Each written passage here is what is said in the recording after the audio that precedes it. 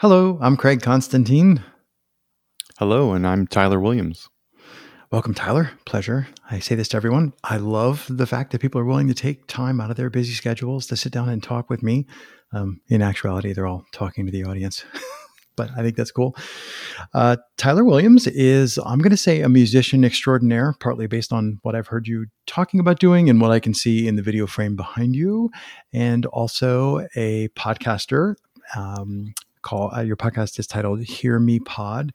And on one hand, I kind of want to go with like, that's a neat title, but we have these little pre-discussions. And we were talking about audience. And as soon as you said the A word, my first thought was, I wonder what the differences are between the concept of audience. So when we're recording podcasts, even if we have a guest, the audience is nowhere to be found. And that might be similar. I was like, I'm wondering, is that similar to when you record in a studio where maybe it's even worse? It's just you and an audio track of like the bass or something, the bass something so you can keep time or whatever.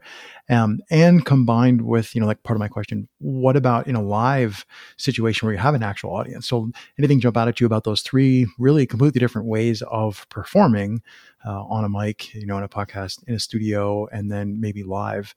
Anything jump out at you about those three different ways of doing performance? Well, it's interesting, Craig. The cool thing about live is you are just in the moment and you're reacting to things. Maybe some douchebags coming to spill a beer on me while I'm trying to tune my bass or something.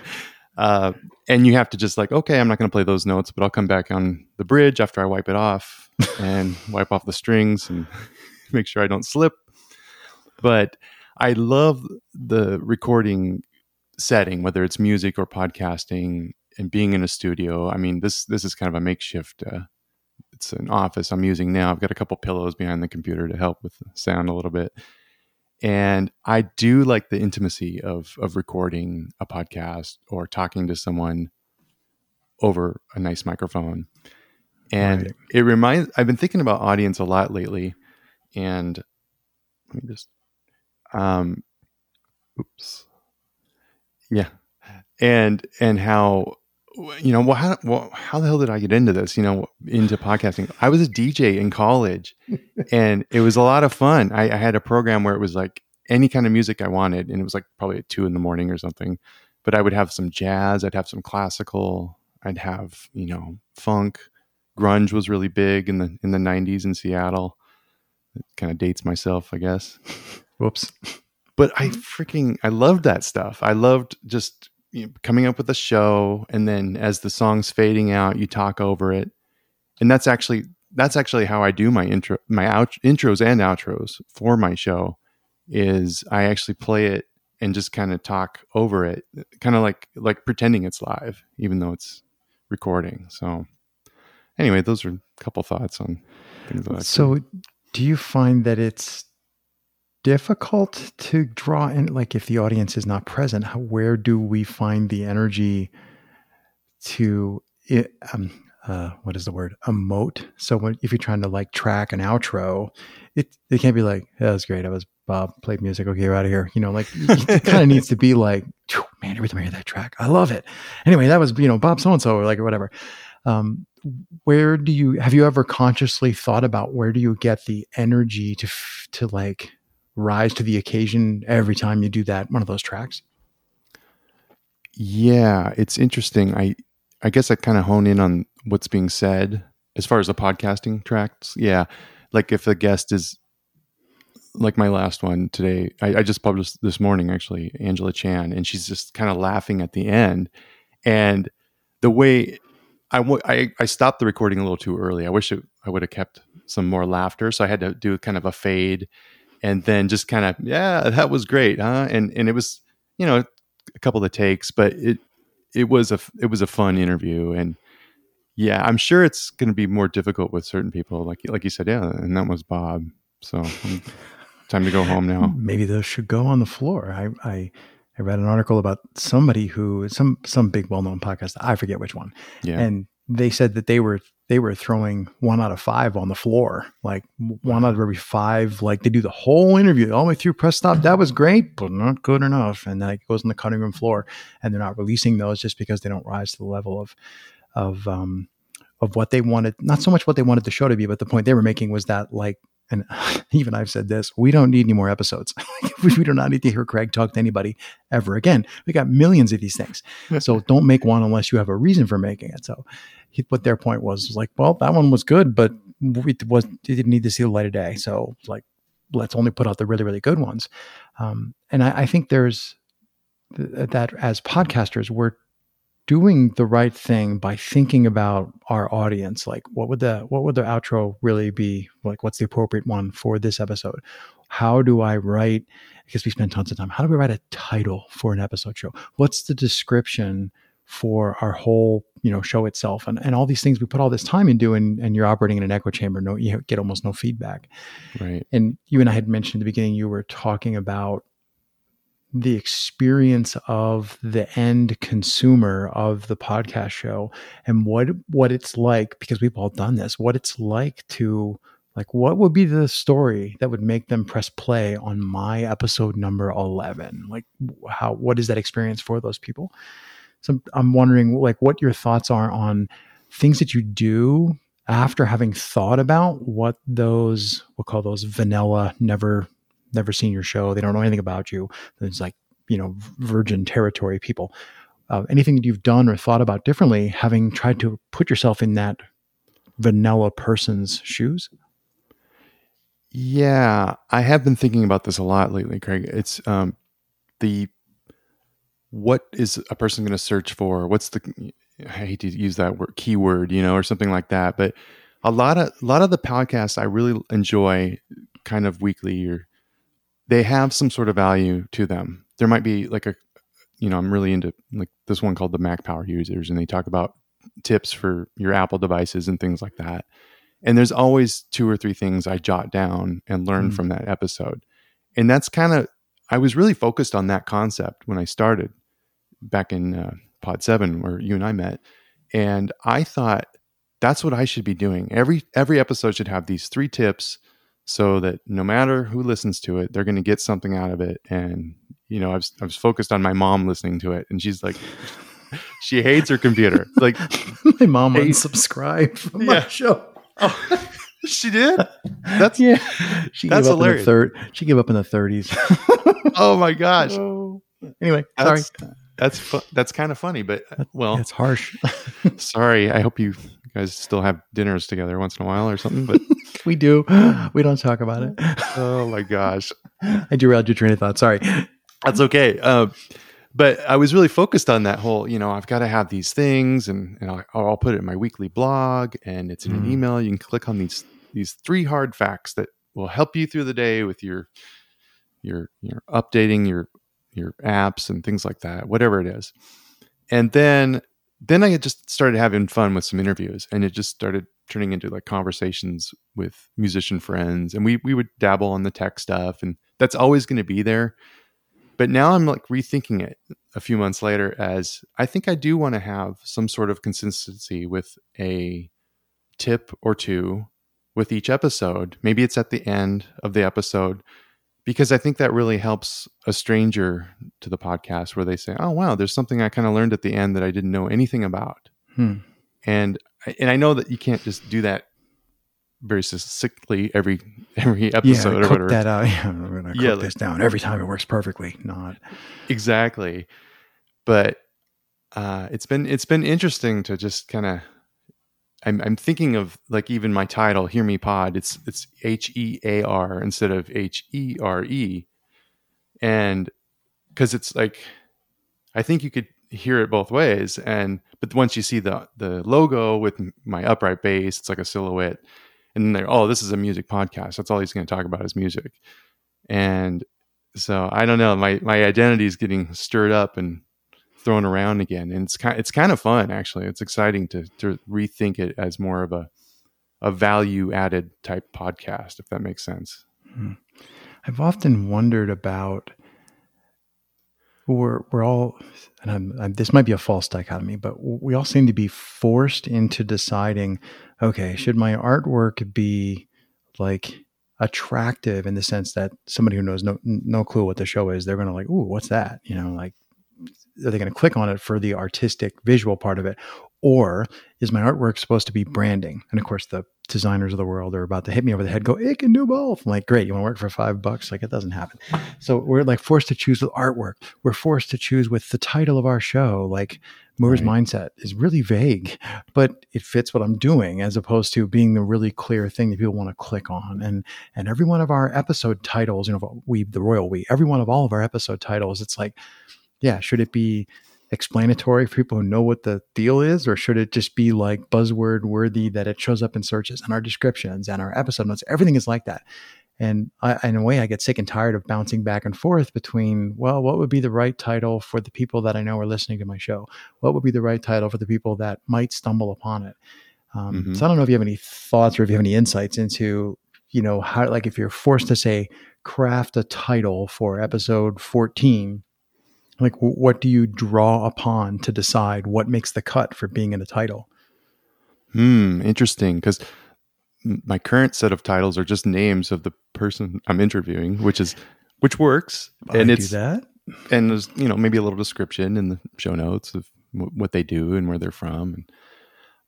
But having rethinking some of this concept of what it's about and who's it for, I've been thinking about, I could do a few hosts on my episodes. I could switch it up. There's a podcast I really enjoy called The Working Musician Podcast, I think it is. Anyway, pretty cool logo. It looks like one of those road work signs, and it just says The Working Musician. Instead of a shovel, it's a guy with a bass or something. Yeah, exactly. And he recently did that, where he usually has a guest, but then there's been a couple where he was talking about like music licensing and royalties and how confusing it is with streaming and stuff like that. And it was a short episode, maybe 12, 13 minutes. And it was great. And and after I stopped listening to it, he's got a couple hundred episodes now. I was like, oh, he didn't have a guest. It was like, it took me to the end of the episode to go, it's a really long show. Right. And I think, like, you know, I know a lot of people, they have like two podcasts. They might have one featuring guests, and then they might have one that's a host on mic style. And then I was just thinking, well, I guess I can do both on the same podcast. I don't have to create a new podcast and a new website and all that. And I think just having that freedom of thought to do that is pretty cool. And I didn't have that a few months ago. I thought, oh, I have to have, because there's so many people, I mean, you included, that really just, you have your shit together so well. And it's like, and I'm going, let me pivot my camera so you can see how not together. I'm just but I know what you mean. It looks like I should know what I'm doing. Yes. No, you've been great. And I mean, it's so inspiring and then intimidating too. And I know you're not trying to intimidate me, but it's like I click on some of your stuff and I'm like, okay, I'm going to go for a walk. I can't catch up to this guy. But it's always somebody in front of you. There's always somebody, like, if I'm doing episode 12, there's 14 out there. There's always people ahead. Yes. And you're very humble, and I appreciate that. And I think you said something on another chat we were on where you just said, I've been doing this for a while, guys. And it was just like, oh yeah, okay, thanks. I needed to hear that. Yeah. Not my first day on the rodeo. Not the first microphone I've spit on, for crying out loud. Get that Lysol spray. This episode is brought to you by Lysol. No, it's not. I hate commercials. I don't want to put commercials in my stuff. That's a whole nother thing about. Oh, anyway. We can talk about that too. That's an interesting. That's it. I would love to touch on that. Like Anchor, go wherever you want to go. The Spotify freebie thing seems a little like they're pushing advertising, right? Is that that kind of their game? Yeah, I guess. So I'm not a musician by trade or even by, attempted smacking on keys or anything. But I have read the licensing agreements, so like I have several podcasts, and the biggest one is Movers Mindset, and it's not available on Spotify because I read the license. And one of the items that everybody ignores is the non-revocable in perpetuity license to create derivative works. Wait, what? I'm like, excuse me? That's basically, you get to have my stuff. That's literally what that says. And I'm like, I don't care if that, maybe every record label in the world has that same clause in there. I don't know. But I'm like, no, I'm spending non-trivial amounts of money making that particular show. traveling all over the place, working really hard. And well, I didn't set out to try and make a buck. So if people can't hear it on Spotify, does that really matter? I mean, the people who really want to hear it. So we mentioned before about how do people find your show? Right. I personally believe the show that I'm creating, this one that you and I are literally doing, is actually very different. But for Movers Mindset, people find a specific episode. They're looking for, because it's like 100 different human beings, they're looking for a particular person, and they find that one person and they go, who's this Craig guy? Shut up and get to the part where the other person talks. And that's what they want to hear. And that's great. That's what it's supposed to do. Right. So they find it. They don't go like, oh, it's not on Spotify. They're just like, I got it. Press play. Like that. To me, that's what's awesome about podcasting, is the medium is still so open in terms of like internet interoperability. So I tend to, for that big show, I tend to ignore the audience and just focus on, well, what's the best thing I can create with Tyler today? Like what can we talk about? And I know there are people who will be interested in listening to us talk about audience. So I'm not going to worry about, can I get an ad in it, or can I get it in this? Did I put this show on Spotify? I think I put this show on Spotify. That's funny. I can't remember. Well, I was like, yeah, but the point of this is it's small and it's lightweight and the conversations are much more off the cuff and we're not editing them. So yeah, that's off on a tangent. No, that's cool. I mean, yeah, you wouldn't want to, if you spent like 8 months in Europe researching and doing like a 12 episode presentation. I'm going to put it on Spotify. 8 days in London, but no. Yeah, I understand that though. And I'm all about that, like making sure you understand the rights you have with your material. And what did you go into this for? You know, like if you're just on a podcast for fun, then yeah, whatever. You're like, Spotify's not going to steal your work. Right. But yeah, getting back to the audience though. Yeah, it's very interesting when you do like a Google search for a topic and then there is a podcast that comes up with that subject you want to learn about or something, and then you just click on that. Have you had any surprises with audience? I'm sure if I asked that in the context of live shows, yes. But have you had any surprises related to audience around your podcast? How long have you been podcasting? So that's like over a year now if you were in Pod 7, right? It's been about 5 months. Yeah. Pod 7 was in I can't remember. February, I think we started, and then I published a couple episodes and took a couple months off, and then I'm just getting back into somewhere between 6 months to a year. And have you been surprised, like things out of the back catalog? You know, like, oh, I'm working on episode 17, and somebody who just heard episode 2 for the first time somehow interacted with you. Like any like those long distance, long tail surprises? Not too many. I once in a while I'll get an email like, well, I'll talk about my mom again. She actually said, she's like, I really enjoyed that last episode. And I spent a long time editing it. It was our episode 2 episodes ago, I think it was. Anyway, she was just catching up on some of my episodes recently. She said, I really enjoyed that episode. And I was like, that she said it was her favorite. And I was like, how could that be your favorite? Because I enjoyed these other 2 or 3 much more than that one. Yeah. And it was interesting that she said that, because I was like, well, what did she like about it? Because I had to really edit that one a lot, because we were having a lot of technical issues with Zoom and delays and bleeps and blurps, you know. But the content's great, and it was a wonderful conversation. So it'll be interesting though to hear from older friends or people from all over the world that do pick up an older episode and say, hey, I didn't know you interviewed that guy or that girl, and that's really cool.